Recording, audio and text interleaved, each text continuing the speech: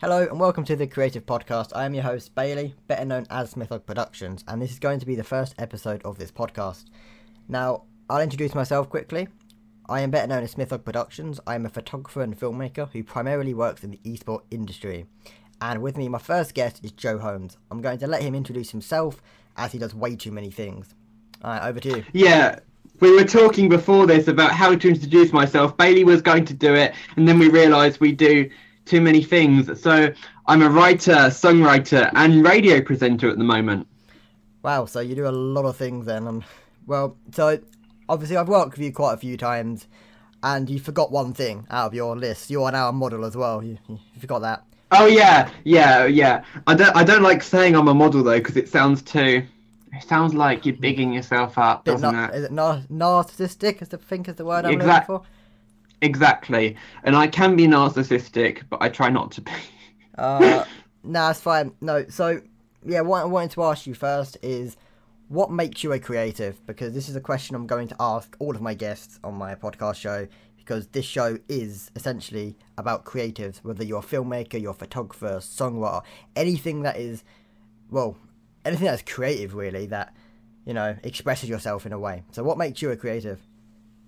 I feel like everyone is creative deep down, and I just feel like it's something people discover at different stages and moments of their life.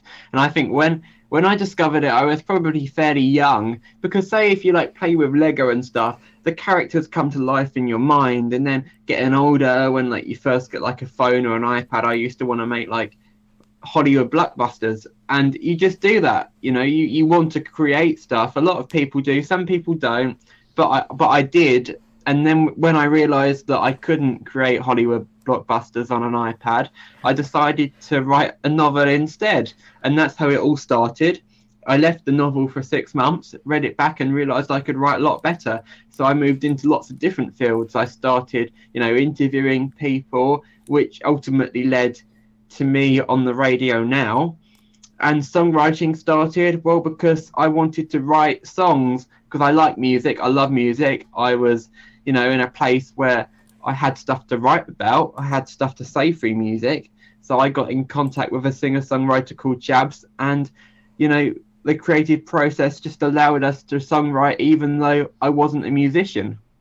Yeah, no, that's a pretty good explanation about it, actually. And I wanted to definitely go back onto the song you created or wrote. Do you want to talk a little bit about the song you wrote with Jabs?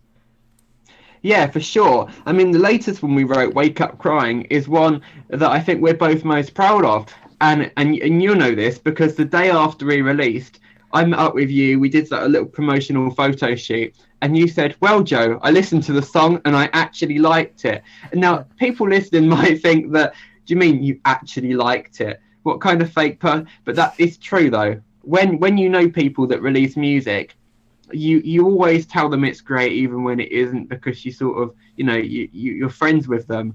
But the fact that you actually liked it is a big difference, because that means that it's your type of music. And we wouldn't have expected that, really, because we don't listen to the same kinds of music. So that's when me and Shabs realised that this song was actually good. And there's a difference between it being good, and there's a difference between, people actually going out of their way to tell you it's actually good and it's not just a lie. Well, yeah, of course. I mean, definitely when you said about, because friends always will try to tell you something's good when it's not, to try to sugarcoat it.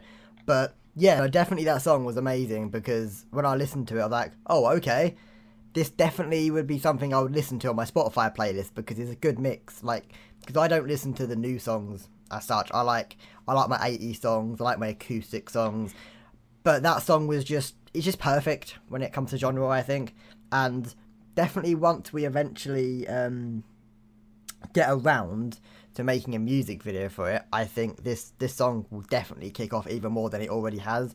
Yeah, as we were saying, with friends, you're right, they do sugarcoat things. But I think as creative people, we both know that we need friends that give us compliments and big us up when we're winning, but aren't afraid to tell us the truth. And I think that's really important. I feel like that's where our creative work is really good. And the reason we've collaborated so much is because we'll tell each other when things are good, and we'll tell each other things when they need to be slightly different. You'll laugh, if I model wrong, or if I filter a photo, for example. And and that's just how good creative partnerships work. You need to have the friendship where you're nice to each other and respectful and do say nice things, but also just tell the truth. I mean, I could easily have another rant podcast about you putting filters on my photos, but we're not going to go there. But yeah, definitely the criticism part. To be a successful creative, you need people who can not just compliment your work, but criticize your work to improve it. And I really want to quickly shout out another videographer called Mike G Productions. Now, he definitely has helped me progress ever since I started 3 years ago. He's not afraid to tell me every little detail that is wrong with my work, and I just wanted to really quickly shout this guy out. Now, also, what I like to talk about as well, talking about us collaborating quite often, is our first ever, I want to say our first ever collaboration. Now, I don't remember exactly what you were doing when it comes to creative work, but I remember going to a little local forest, which we call Rush Green, over where we live, and he had his nice little blue blazer on, and we took a nice little photo shoot. And I can't remember exactly what it was we was doing. Can you? Yeah, I was up at a tree at one point.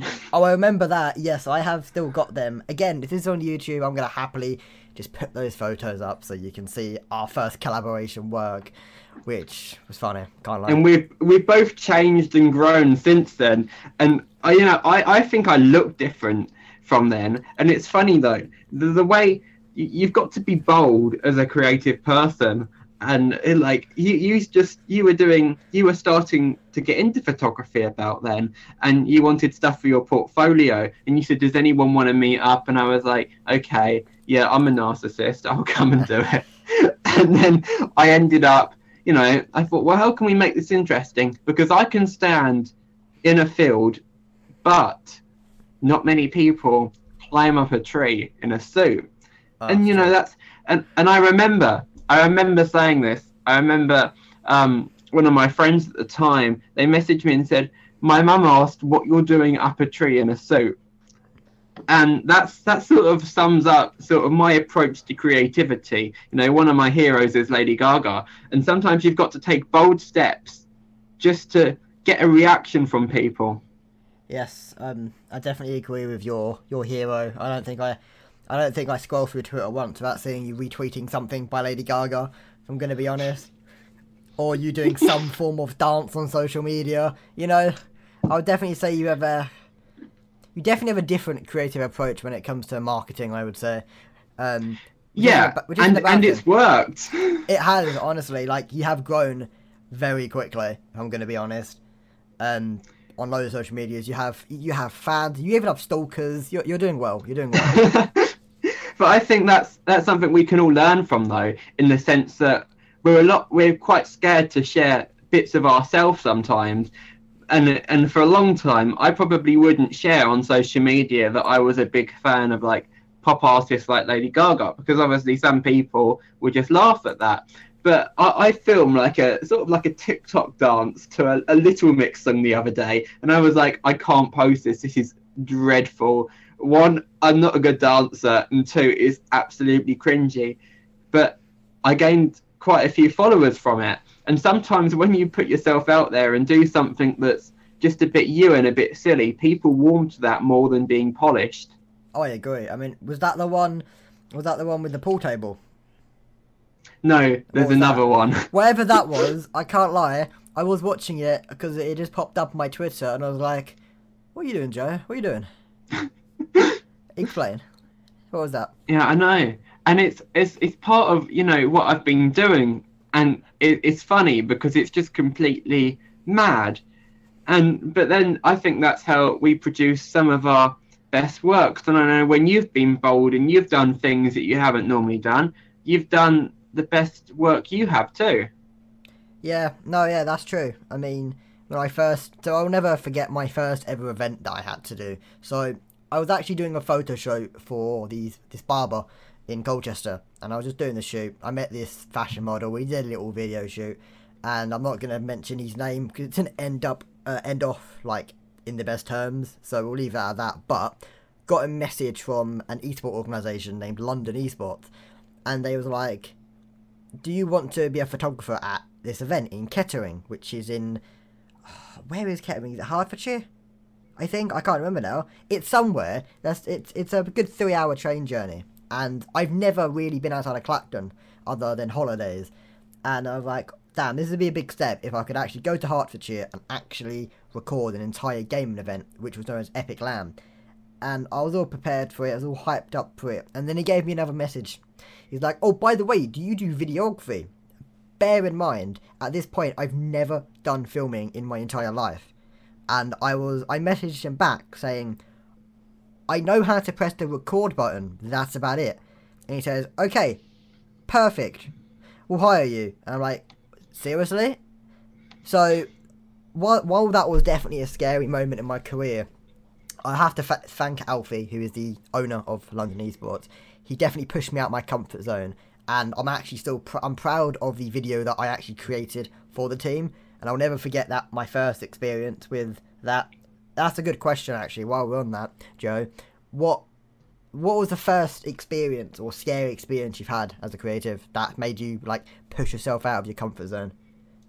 I think there's been lots of them, but I feel like anxiety is something I suffer with, which might be like a surprise to some people, and it is always a surprise to some people, because I'm out there and I present a radio show every day, but I just have, terrible anxiety. But I feel that afterwards, I feel it before and I feel it during, but sometimes the adrenaline kicks in and overpowers that. And I liked what you said when you said you had no experience, but you did it anyway. And we live in a world now where people talk about being qualified to doing things as really important, but sometimes, the want to do it is actually more necessary than being qualified to do something, because you're going to fight for it harder than any person that's ever done it before, because you've never done it before. And I know when I started, I wanted to be a radio presenter. I applied for the station, and when I put in previous experience, I'd never lie. I wouldn't lie, but I probably bigged it up, my previous experience much more than I had, because I'd never done it before. But somehow, when they sent the newsletter around for the radio station, it said Joe Holmes, experienced broadcaster. Oh no! And I was a bit like, I'm not an experienced broadcaster in my opinion. I've had some training. I've been on the radio a couple of times, but I wouldn't call myself ever an experienced broadcaster. I call Lorraine Kelly an experienced broadcaster. I'd say Piers Morgan. I'd say, I'd name a couple of people that have spent decades in broadcasting. Joe Holmes hasn't been in broadcasting for as long as those people have been alive, or the other way around. So it's a weird thing, but when I took that leap, I was so scared. And I don't know, I feel like it's creative, but I feel like some of the other things I've done are more creatively, creative. So with music, I wanted to work with musicians. I wanted to make music, but I wasn't a musician. But I told people that I wanted to write songs, and, they took it seriously somehow, even though I had no previous experience with it before. And I've been on like different Zoom calls with different singers, and they've sort of not been very nice, even not at my ability, but just some people just aren't very personable with others. And I remember there was this American female artist. She's a rapper, and she kept talking about having a catalogue of songs. And that's where the music industry really wrecks creativity, where songwriters are expected to have a ring by the folder with songs that they've written ready to sell to other people. And I don't think creativity works like that. And I was angry, I was upset.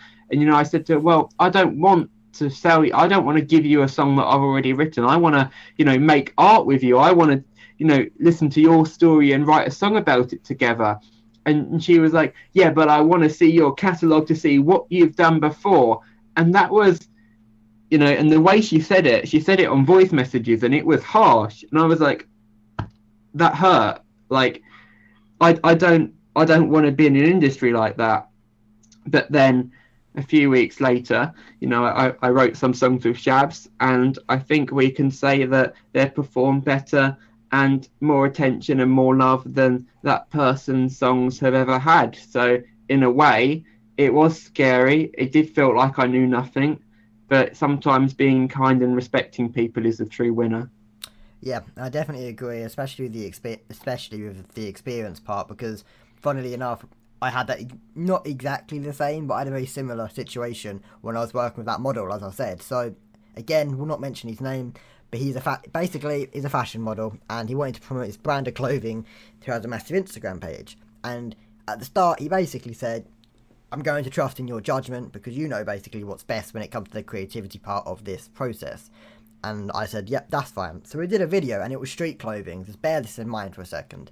And the locations were very limited. Now, I had to use the town Colchester, and there wasn't many places. And I thought, when it comes to street clothing, you want a very urban, very grungy sort of feel to it. And basically, we did the entire video, and he said it was good. And then about a week later, he decided to comment constantly, saying, "Oh, actually, I don't like this. This is a bit too dirty. Or can you make this a bit cleaner?" And I'm like, that's not how things work. And he just started being a bit of a douchebag, basically, when it came to it. And he decided the payment was like nearly a month late in the end because he just tried to weasel his way out of it. And yeah, I've had many experiences like that, especially within the esport industry. It's the worst for it, if I'm going to be honest with you. Another experience I had is when I worked at an event. Again, we'll not mention the organisation name, but I went to a gaming event called the Call of Duty League, and it was 2 days. However, there was this massive storm. I can't remember the exact date of it, but there was this massive storm that was going to come over London and Essex, and this forced me to travel home a day early, just due to my safety, because I had to get home before that storm hit so I wouldn't miss loads of my education at the time, because I was in college. And I went home. I couldn't even speak to the organisation because I had to go home that very evening. So I rang them up, and yeah, I had two. Sorry, I forgot to mention that I was working for two organisations at the time. One organisation was completely fine with it. I managed to make a nice video out of the clips I got. They paid me on time and said your work was good. I've worked with them again. And the other org was pissed off. Was really annoyed the fact that I had to go home early and couldn't get it through their mind that it was for safety reasons. And then the guy actually refused to pay me for, I think it was nearing on 2 months. And then I was getting really annoyed, and it turned out the guy who was refusing to pay me not only was being a douchebag to me, but was actually withholding all of the finances from the entire organisation. So he was actually, I don't think embezzling is the right word, but he was doing something illegal when it comes to money, and he got fired. And I eventually got my money after 2 months of going home after doing the event. Because bear in mind, they didn't pay for any of my accommodation, travel, nothing. So, I was quite low on money for those few months, but I think the main thing to get out of that is, as a creative, you're definitely going to go through hard times as a freelancer at the start, because you're not going to be contracted at the start. You're going to have to go through experiences like that to eventually build yourself up, in my opinion. For sure. And I feel like it's an example of how like big industries can come against like small creatives, and just the creatives stand no chance. And I was speaking to my friend who's a designer, and she like makes bags and prints and stuff, and she sold through Etsy, and I think she sold the equivalent to £300 over Christmas, but they took £50 in fees. And there's nowhere like she can go to do that without like having a massive cut taken away by websites or big businesses or Amazon. And I feel like, yeah, you're right, and as creators we take a financial hit to start with. And I'm doing the radio show, and I'm doing that voluntarily at the moment, because it's a dream of mine. It's what I want to do. But the problem with creativity and the industry we're in, it's a lot. You do it for nothing to start with, and there's reasons for that. And because we're doing that, we've built connections, and that's going to help us in the long run. But the problem is, when you get to a certain point and you're ready to sort of make a proper go of it professionally, and people still expect stuff for nothing, that's when it sort of hits a brick wall, don't you think? Yeah, no, 100%. It's difficult, basically. short answer is very difficult at the start for creatives. I think the last point I want to get on, because we're actually longer than I thought. So the last thing I want to sort of mention, I guess, is how important do you actually think a university degree is to creatives? So it's a very controversial question, because I know there's certain industries that it might be better than others, but like so obviously what you're doing is you're doing a bachelor's degree in creative writing, I think. And how much do you think that's going to help in your future career? Whether that's qualifications, experience, connections, how important do you think that's going to be? I'm going to be totally honest and say that the degree in itself isn't very useful in terms of having it on paper. And I knew that. And the reason I did that degree and I chose that route is because I wanted 3 years to build up my portfolio, 3 years to build connections, and 3 years to have the criticism of other creative people, that are in the room. But as it stands, I'm not getting nearly any of that stuff. But I'm still, because of the pandemic, I'm not building those connections with people because I haven't seen people apart from on Zoom calls. I'm not having that criticism because I'm not meeting up for coffee after lessons with people. And so in that way, it's really suffered. I feel like I'd be a lot more positive if I was on site and we were in a different time. At the moment, I don't think it's very important, but in the same way, if I hadn't have gone to university, I don't know how I would have, I'm presenting a radio show, and this is like a massive breakthrough, and this shows that I could get a job on a radio station and have a contract, and that could be me sort of sorted for a while. But the problem is, if I just left after my A-levels and didn't get a degree, there would become a time, there'd need to be a time where I had a job, so I had so I can make money to live off. Because if you're not going to university, and even if you are going to university, it comes to a time where you need to get a job. But if I'd have done that, I probably wouldn't have had time or energy to do all of the things I've done to get to where I am. Yeah, that's a good point. But definitely when it comes to a creative degree or a bachelor's of arts, whatever you want to call it, there's definitely controversy whether it's important. Like, for example, myself, I'm doing a bachelor's degree in digital film production. Now, I was very against degrees originally when it came to being a videographer or photographer, until again my friend Michael, Mike G Productions, who's also doing, I think, a television degree. I think he's in his masters now, but he made a very good point when it came to a degree in videography. Now, the degree teaches you many things. Now, it teaches you, the most important thing that you'll get out of this degree is, it should at least teach you the laws, the copyright laws, stuff that businesses want you to know. Don't get me wrong, you're probably not going to use them, but the piece of paper says you know them. So that's great. But apart from that, it gives you connections and real life experience. For example, yes, I'm on Zoom and I'm not getting the face-to-face attention, the criticism and all of that. However, what I am getting is my 3 lecturers are all still working within the film industry currently. For example, one of my lecturers is a producer still, my other lecturer is a scriptwriter, and one of them, I don't think he's working now, but he was a cameraman for either ITV or BBC.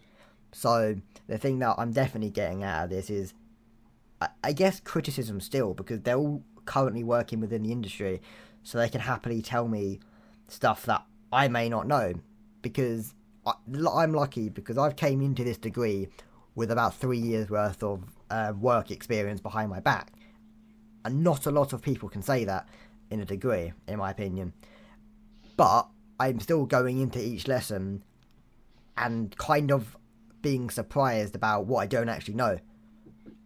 So yeah, I don't think there's a definitive answer when it comes to, is a art degree useful. I think it all depends on the industry you work in and what goals you want to achieve. So this is all we got time for, unfortunately, because I don't want to make this go too long. But thank you very much, Joe, for joining the first episode of the Creative Podcast. I hope to have you back again. And yeah. Thank you, Bailey. Lovely talking to you. Yep, it was very good. And the second episode, I'm hoping to be released in the next week or two. Hopefully we'll have someone different, whether that's a student from my class who are happily doing films. I have musicians. I have a few different creatives that I think will be very good in this podcast. Anyway, I do hope you enjoy it, and we'll catch you later.